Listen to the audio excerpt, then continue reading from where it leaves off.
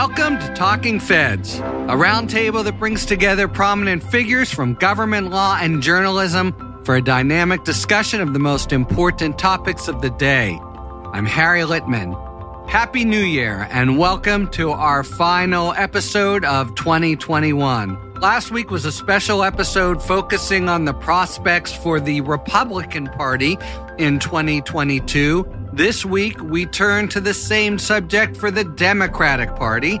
Somehow, in the wake of a failed assault on democratic rule itself and the widespread embrace of an enormous lie and the complete resistance to all constructive legislation, all from the Republican Party, the Democratic Party finds itself on the cusp of 2022 in a hole, and not a small one.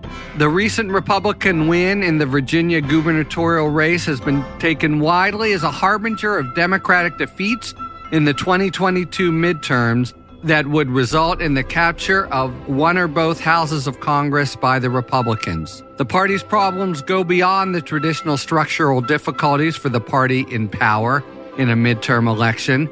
President Biden in particular, and the party overall, are bearing the cost with voters, perhaps unfairly, for the continuing dislocation of life from COVID and the recent sharp rise in inflation. And the party is mired in widespread perceptions that it is heedless of the economy and focused entirely on social issues and intramural battles. Worse, Democrats have struggled to communicate effectively the signal legislative accomplishments that Biden and the party have achieved. The Republicans, meanwhile, are embracing the legacy of Trump and pursuing in plain view a strategy of disenfranchising Democratic voters in red states on bogus grounds of voter fraud and preparing a playbook of seizing power illegitimately if necessary. So the stakes feel higher than in a normal election because the apparently likely Democratic loss could plant the seeds for a further erosion of democratic institutions.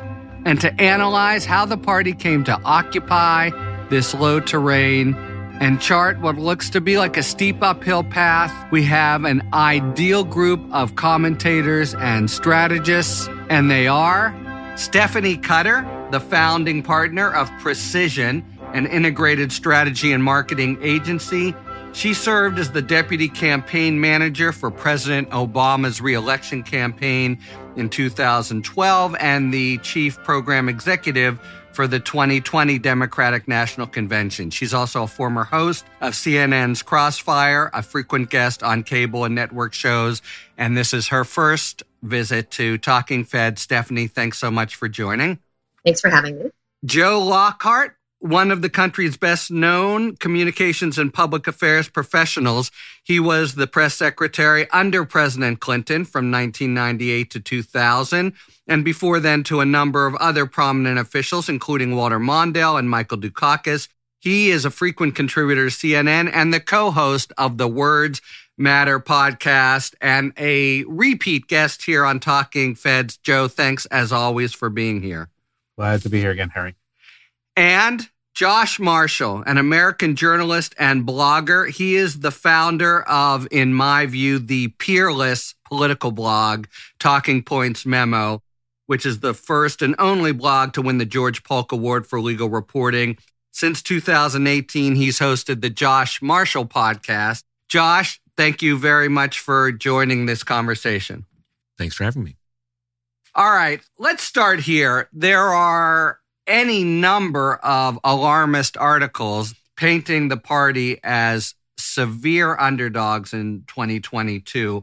One, just to choose almost at random, but that I found fairly stunning, was the recent essay by Tom Edsall. Democrats shouldn't panic.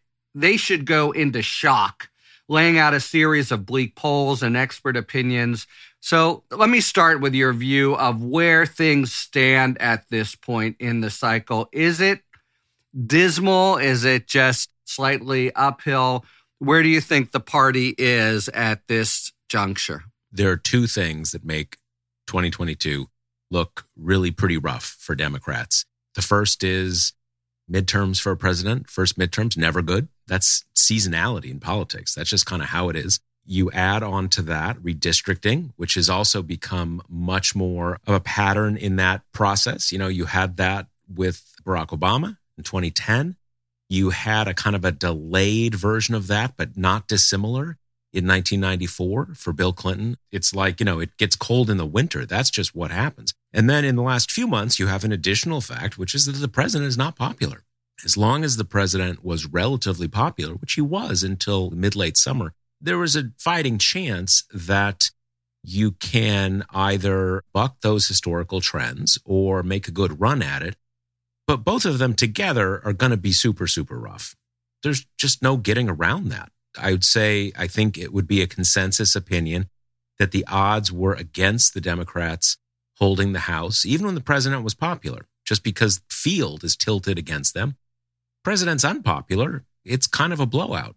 Now, I have this funny thing with Tom Edsall. I grew up when I was much younger reading his amazing books on American politics. I frequently feel like he has become almost a self-parody at this point. I mean, anything can happen to the Democrats, and it is always a disaster for the Democrats, no matter what.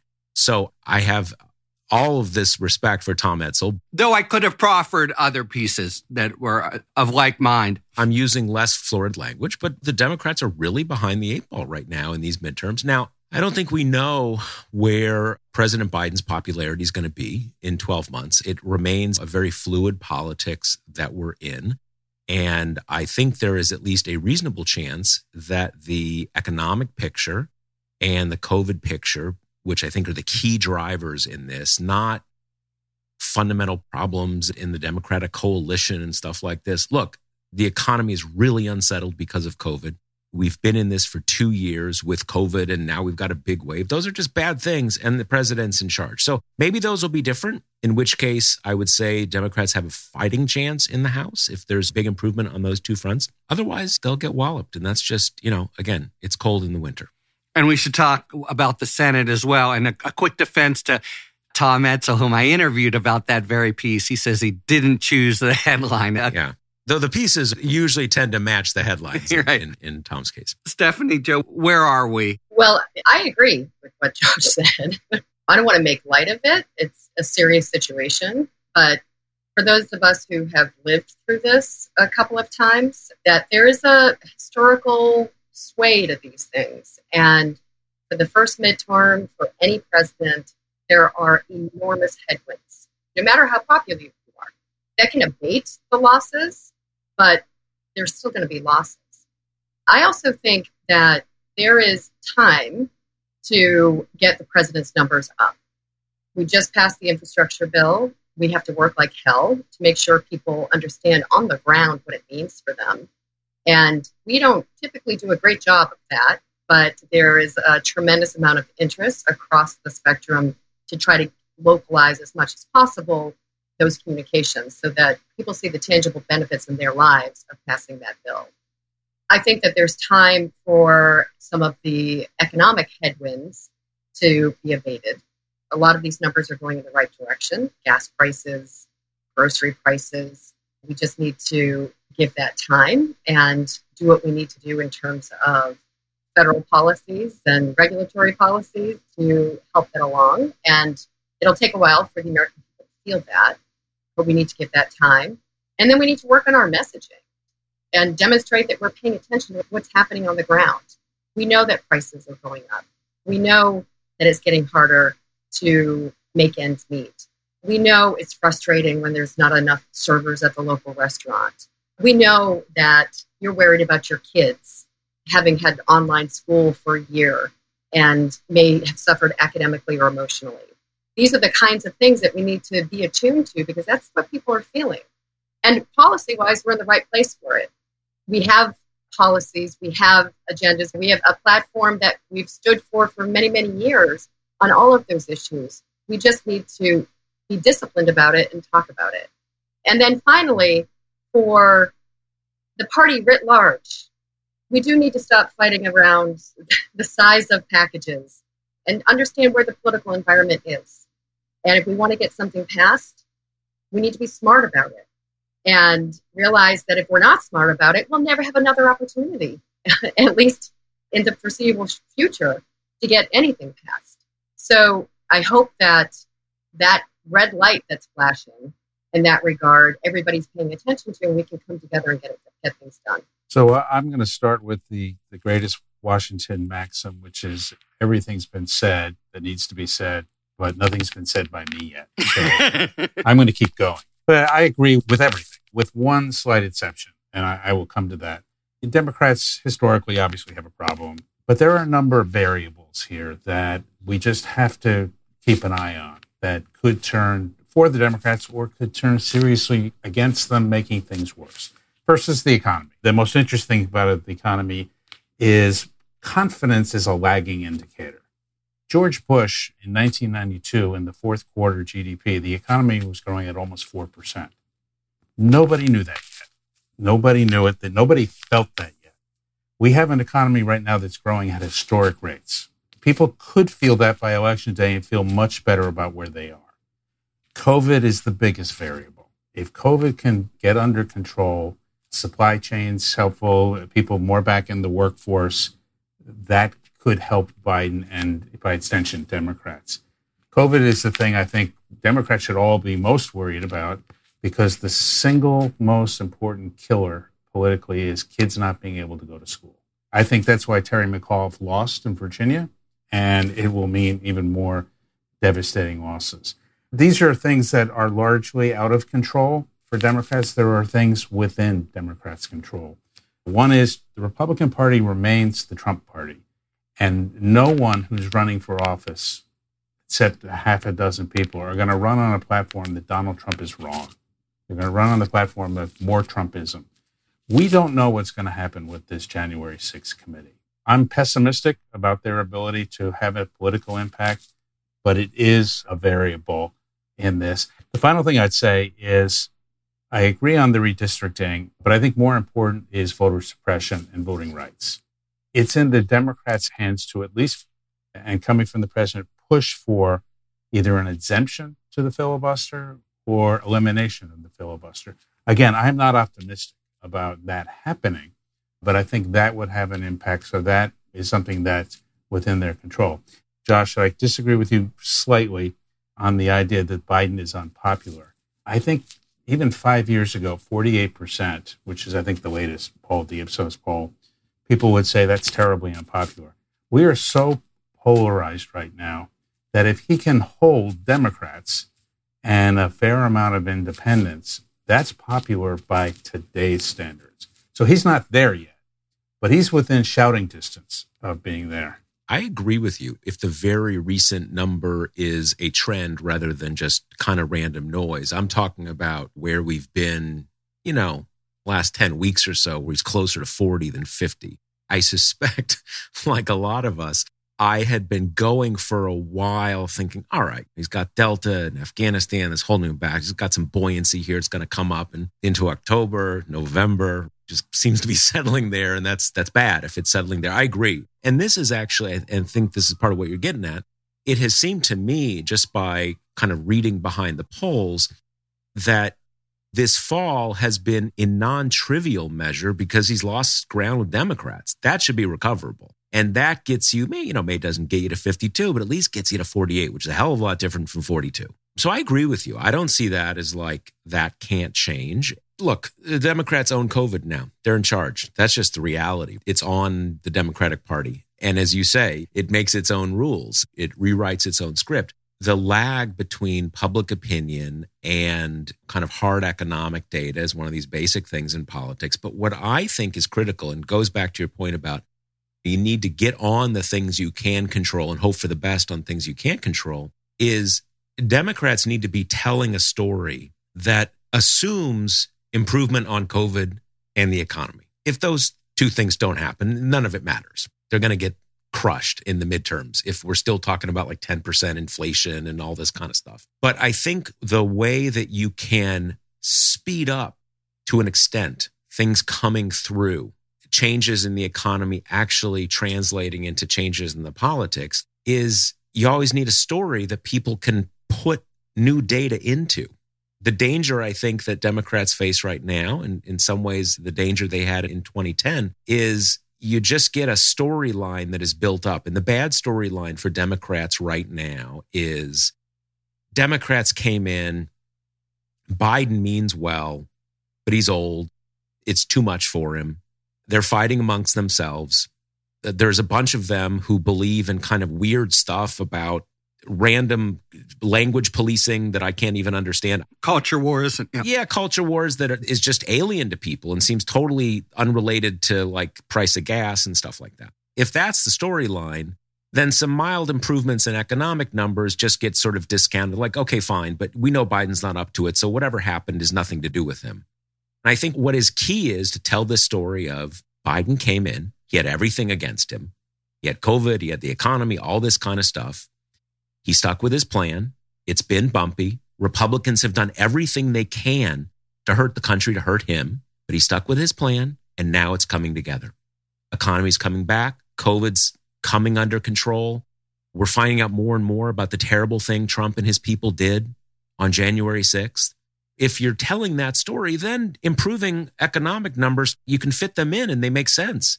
They start fleshing that out. And I think you need to get that story out. And I fear that there's just a lot of demoralization among Democrats and we're not hearing that story. I think the White House has just begun to figure this out, which is you have to draw a contrast. It can't just be what you're for. Harry, the last time we were on, I was talking about There's the politics of hope, and that's failed.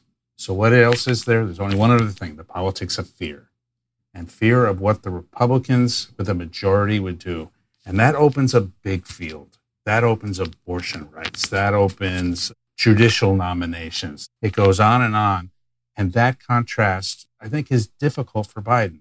I think he doesn't like to do it. And when he does do it, he doesn't do it that well. Stephanie's right that we need a message of all the things we've done. But I think the kicker on this has to be, and Republicans tried to stop it. Here are the 5 things we've done to make your life better. If you have a child that was in poverty, that isn't in poverty any longer, that's because of the Democrats. And there's not a single Republican who voted for that. That is a harder message to deliver, but it is a message that should work. Everybody talks about Ronald Reagan is the best politician in history. I think he lost 50 seats in 1982. Right.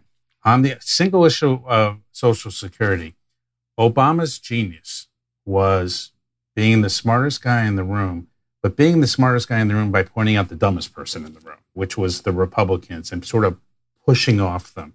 Clinton recovered in 96 and 98 by pitting Democrats against Republicans and saying, I'm the only one who can do this. So there's lots of ways to do this. But without contrast, I don't see how Democrats, I don't know what word was used before, slaughtered, annihilated, but I was trying to make it as painless as possible. I would associate myself with that harsh word. Let's not forget that the only thing less popular than Democrats and Biden in some polls, other polls are even, are Republicans. So people are open to that argument. We just have to start making it. And the other point I want to make is that we know people have short memories and they don't want to litigate Trump over and over. We saw that in Virginia. None of that messaging stuck to Youngkin for a lot of reasons, but also that people don't want to keep litigating it. And reminding people what Democrats were handed on January 20th, I think is important. We haven't solved COVID, but our businesses are open. Our schools are open. And that's a big change from where we were on January 20th. And making the argument that many of us have used many times that we've made progress. And we've made progress because we have people like Joe Biden and Nancy Pelosi and others fighting for you. But our work is not done. And if we want to continue making progress, then we have to do X, Y, and Z. We have to make an argument for ourselves. And that argument does include some strong contrast of who's been standing in the way. Who would rather have prices go up so they get more political points rather than keeping their eye focused on you and helping you. And I think there's an important distinction between Youngkin and the midterms that we have to remember. Youngkin never took a vote. He never voted for anything that hurt anyone. He never voted for anything that helped anyone. These Republicans, I guess, what do they have, 215, 214 seats? Almost all of them have voted with Trump all the way and praised Trump. So I think Trump does have a role in this. Whether we think he should or not, he's going to play a role because he's going to stick his foot in it. And secondly, they have a voting record. They have voted consistently against things that are popular with people. So I think this is district by district. Who runs a good campaign? Who runs good ads that really can move people and get people's attention? And again, it's challenging, it's uphill, it's all of those words, but it's not impossible. And I don't think anyone who looks at this or has been through this before honestly knows what they're talking about when they say, this is over. There's just no way Democrats can win. There are several ways, but they're difficult. You all seem to be extolling the importance of drawing a contrast, and maybe this walks into Stephanie's relitigation buzzsaw, but there's also not simply the obstructionist record of Republicans in the last year, but the actual record of Trump on COVID in his last year, which at the time was spectacularly unpopular. Just in closing out this issue of where things stand, I wanted to pick up on Stephanie's point that if these bad predictions come to pass, the Democrats may not have an opportunity to exercise power again in the foreseeable future. I wonder what all three of you think of the stakes here, whether they're elevated, whether in fact a loss in 22 is a harbinger of many years in the wilderness, and how that in fact plays with the prospect that Republican rule here uniquely in the last 50 years might actually augur some kind of true damage to constitutional rule. I feel that same urgency, danger, all of that. I also remember all the books and articles after 2004 talking about the permanent Republican majority that was built on redistricting and money and blah, blah, blah, blah, blah. And then 2 years later, it was all turned on its head. We have very little ability to kind of really see far, far out into the future. And by far, far out, I mean like 2 to 4 years even, especially in such an unsettled period. But there's certainly a lot of danger out there. I'm not saying like, yes, it's going to be great for Democrats 2 years later. I'm just saying that there's always a fine line between being candid with yourself and really facing the dangers one faces and just demoralizing yourself. And maybe exaggerating the present. It's very hard to not take the present as the harbinger of the future. Harry, I think we can't exaggerate the danger. I would argue that Republicans taking one house or two houses is going to have two immediate impacts. One is they're going to tie the president and the White House up and the agencies with investigation after investigation. And Stephanie remembers this. I certainly remember it. It preoccupies you, and it's very hard to stay on what you want to do. On the other hand, and I think we saw this with both Obama and Clinton, that having the party opposite in control of one branch of government can be politically important to you, because all of a sudden the president doesn't own every problem. The position the Democrats are in right now is people say, well, we gave the Democrats the whole field. They've got everything, and they still can't get it done. So Republicans take the House or the Senate or both. We're now sharing the pain. And if done right, and it's been done right again by the last two Democratic presidents, that can give the White House a political advantage. It's, again, something that they have to know how to do and be willing to do. And the key to Bill Clinton's survival was turning the investigative bent of the White House on its head, sort of making the compelling argument that you're being ignored here. They're not doing anything else but these investigations. While I want Democrats to win, because it's going to be even uglier if Republicans win, there may be an opportunity in that if the White House and Democrats can execute. And that's really, I think, the bigger question. I'm even more kind of bullish on that. I actually think, and this gets to the complexity of it, I would say the Democrats losing one or both houses actually increases Joe Biden's chances of being reelected. I mean, the pattern from Obama and Clinton's really, it's hard to run against no one, right? Incumbent election, It's really a referendum on you. And if you hold all the power, you can't spread any of that around. That notwithstanding, I still certainly hope they can hold on to both houses. But I will say something that's, I think, been rumbling beneath a lot of the points we've made here. There is this issue with Joe Biden, and it is in significant measure what helped get him elected in 2020, which is that I want everybody to get along. We're all Americans here. Let's all be part of the solution. There's a lot laudable about that. As Joe says, you can also tell when he's at those moments of really kind of saying, you guys are the problem. You're bringing the country down, and I'm the only thing that's preventing that. His heart isn't quite in it. It doesn't come naturally to him. And I do think it is going to be really critical over the next year and the next 3 years. Can he find a way of making that politics work that is natural to him, that he can do? Because this abiding thing in politics, particularly among Democrats, that running on fear is kind of tawdry. It's cheap. Like maybe you can win, but that's a cheap way to win. And the reality is, that's not true at all. There are things that are really, you should really be scared of, that are really dangerous. And it's often those things that everybody can agree on. A whole swath of people can agree what Trump represents is really bad. So you run on that. There's nothing to be ashamed of in running on fear when there are things that are really worth being afraid of. Right. And there's no distance among all of these Republican incumbents between Trump and them. And there's a great track record. And I completely agree on the aversion to fear. But you don't have to go back that far. I cited 1982 before. Tip O'Neill destroyed Ronald Reagan and picked up 50 seats because he made the case that Social Security was the bedrock of American retirement security, and Ronald Reagan and the Republicans were going to take it away from you. Was that true? No, they weren't going to take it away from him. They were going to start limiting it and adjusting it in a way that was not good for people. But they had no plan to abolish it on the table. Another way to explain the difference between Democrats and Republicans is Democrats feel like they have to hold on to some semblance of the truth in making their argument. Republicans have abandoned that since at least 2010 with the Tea Party. They create a narrative that is based on the landscape they want it to be, that's most advantageous. And it is not in any way attached to the truth.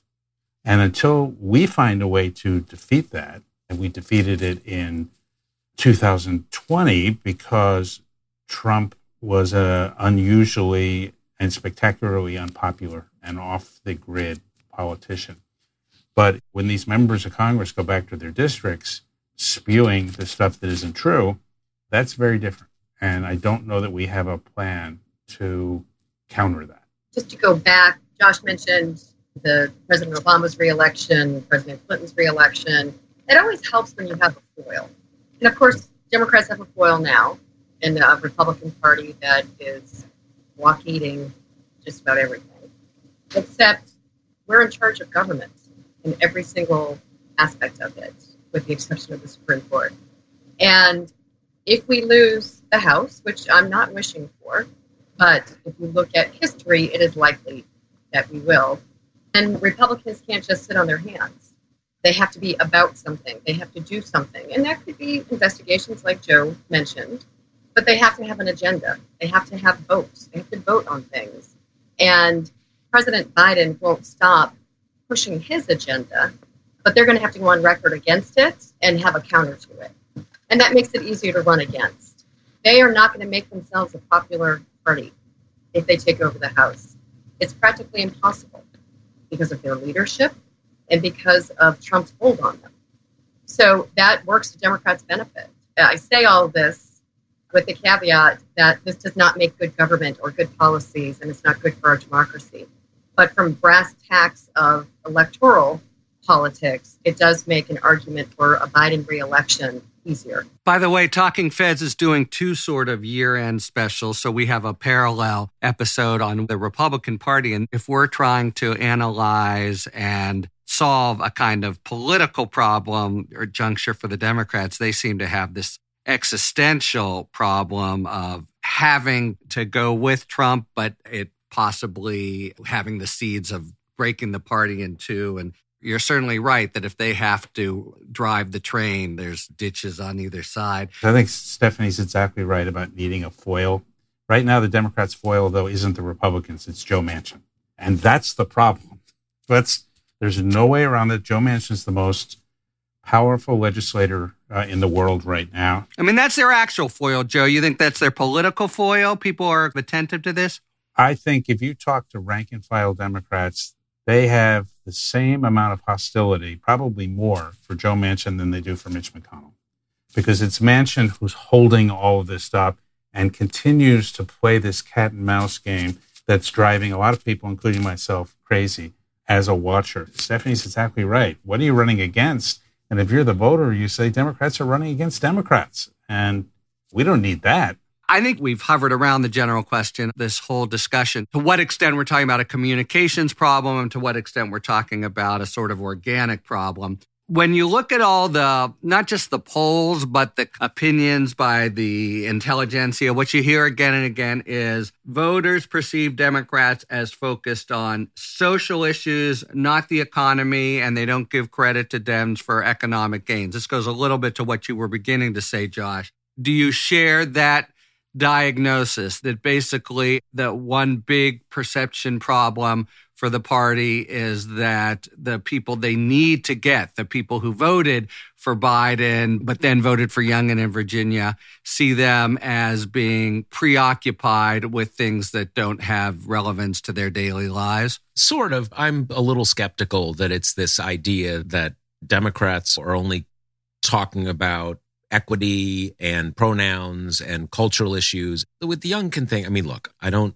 underplay at all that it was a big and important loss, but you're talking about a really... Virginia, small motion. You can tell all sorts of stories here. I think what it is that one of the things that a lot of the electorate on their skepticism part of the ledger with Democrats is there's a lot of stuff that you talk about that I don't even quite understand what you're talking about. It doesn't really seem relevant to what's going on with me.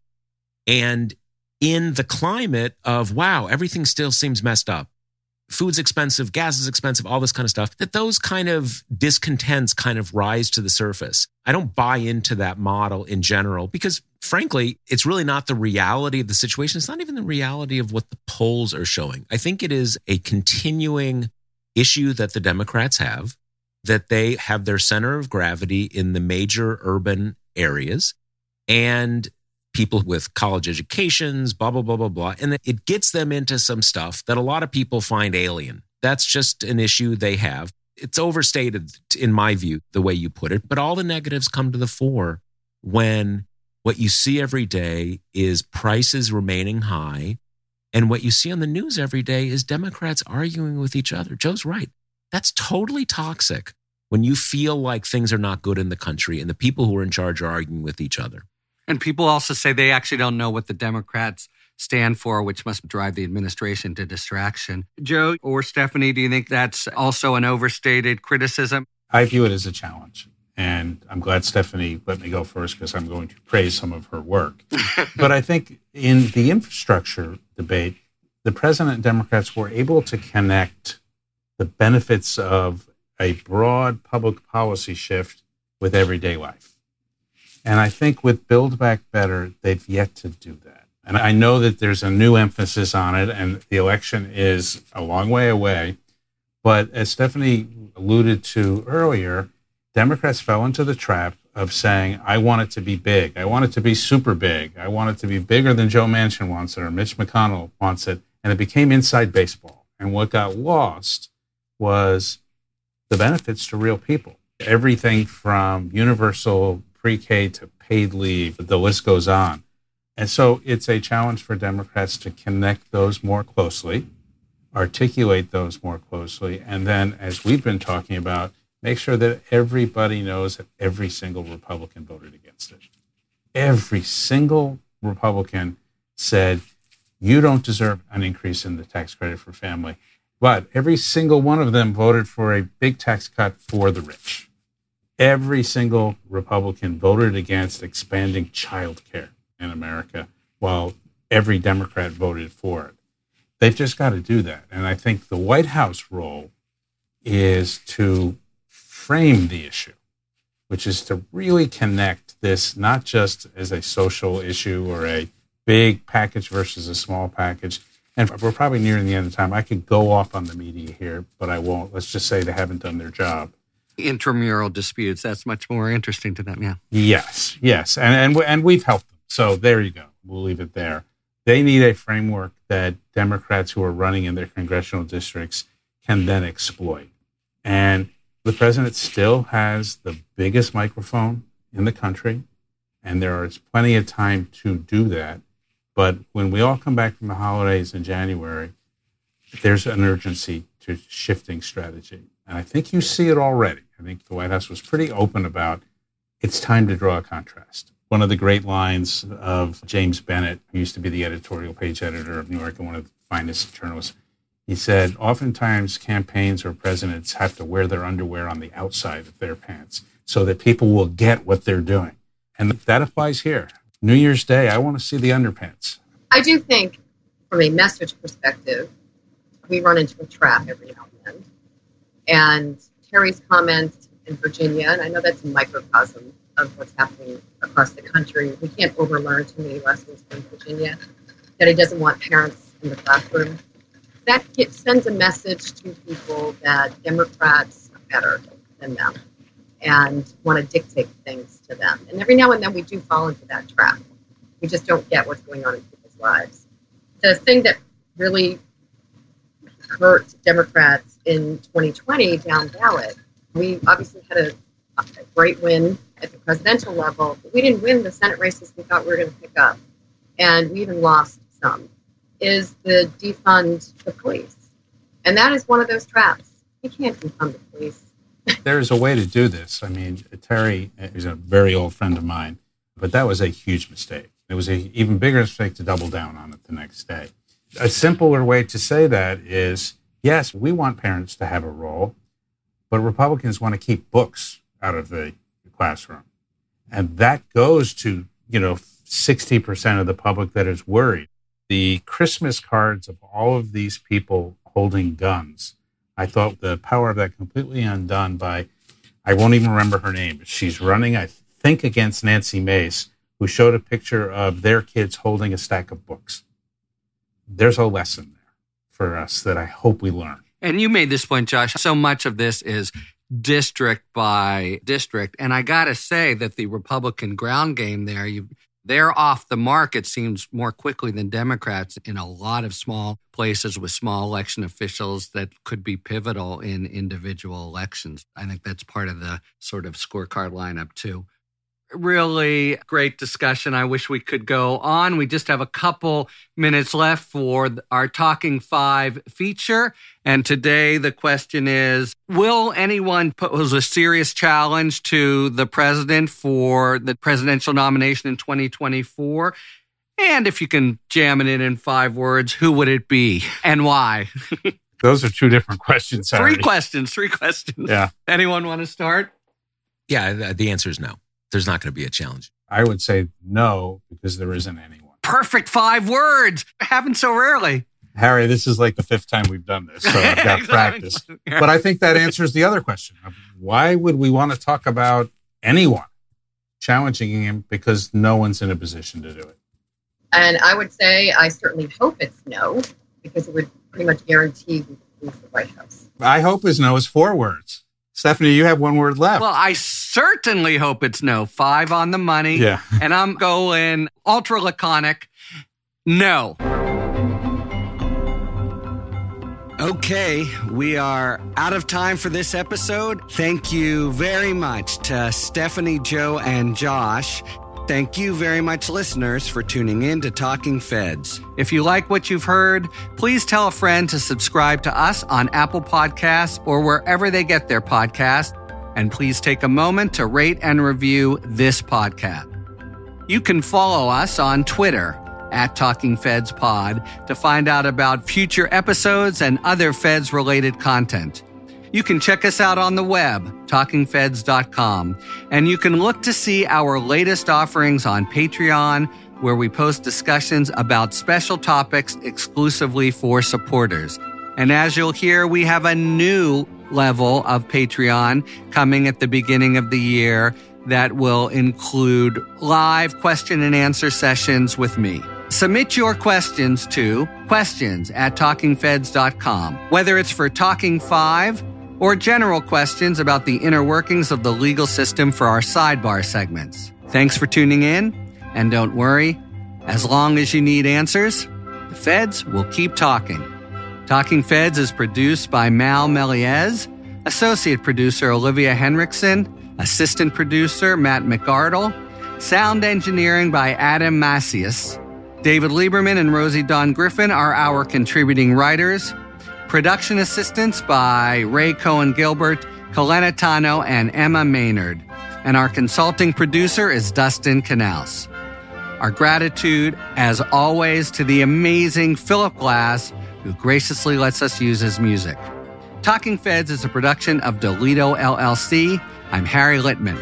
Happy holidays to everyone, and all good and better things to you and yours in 2022.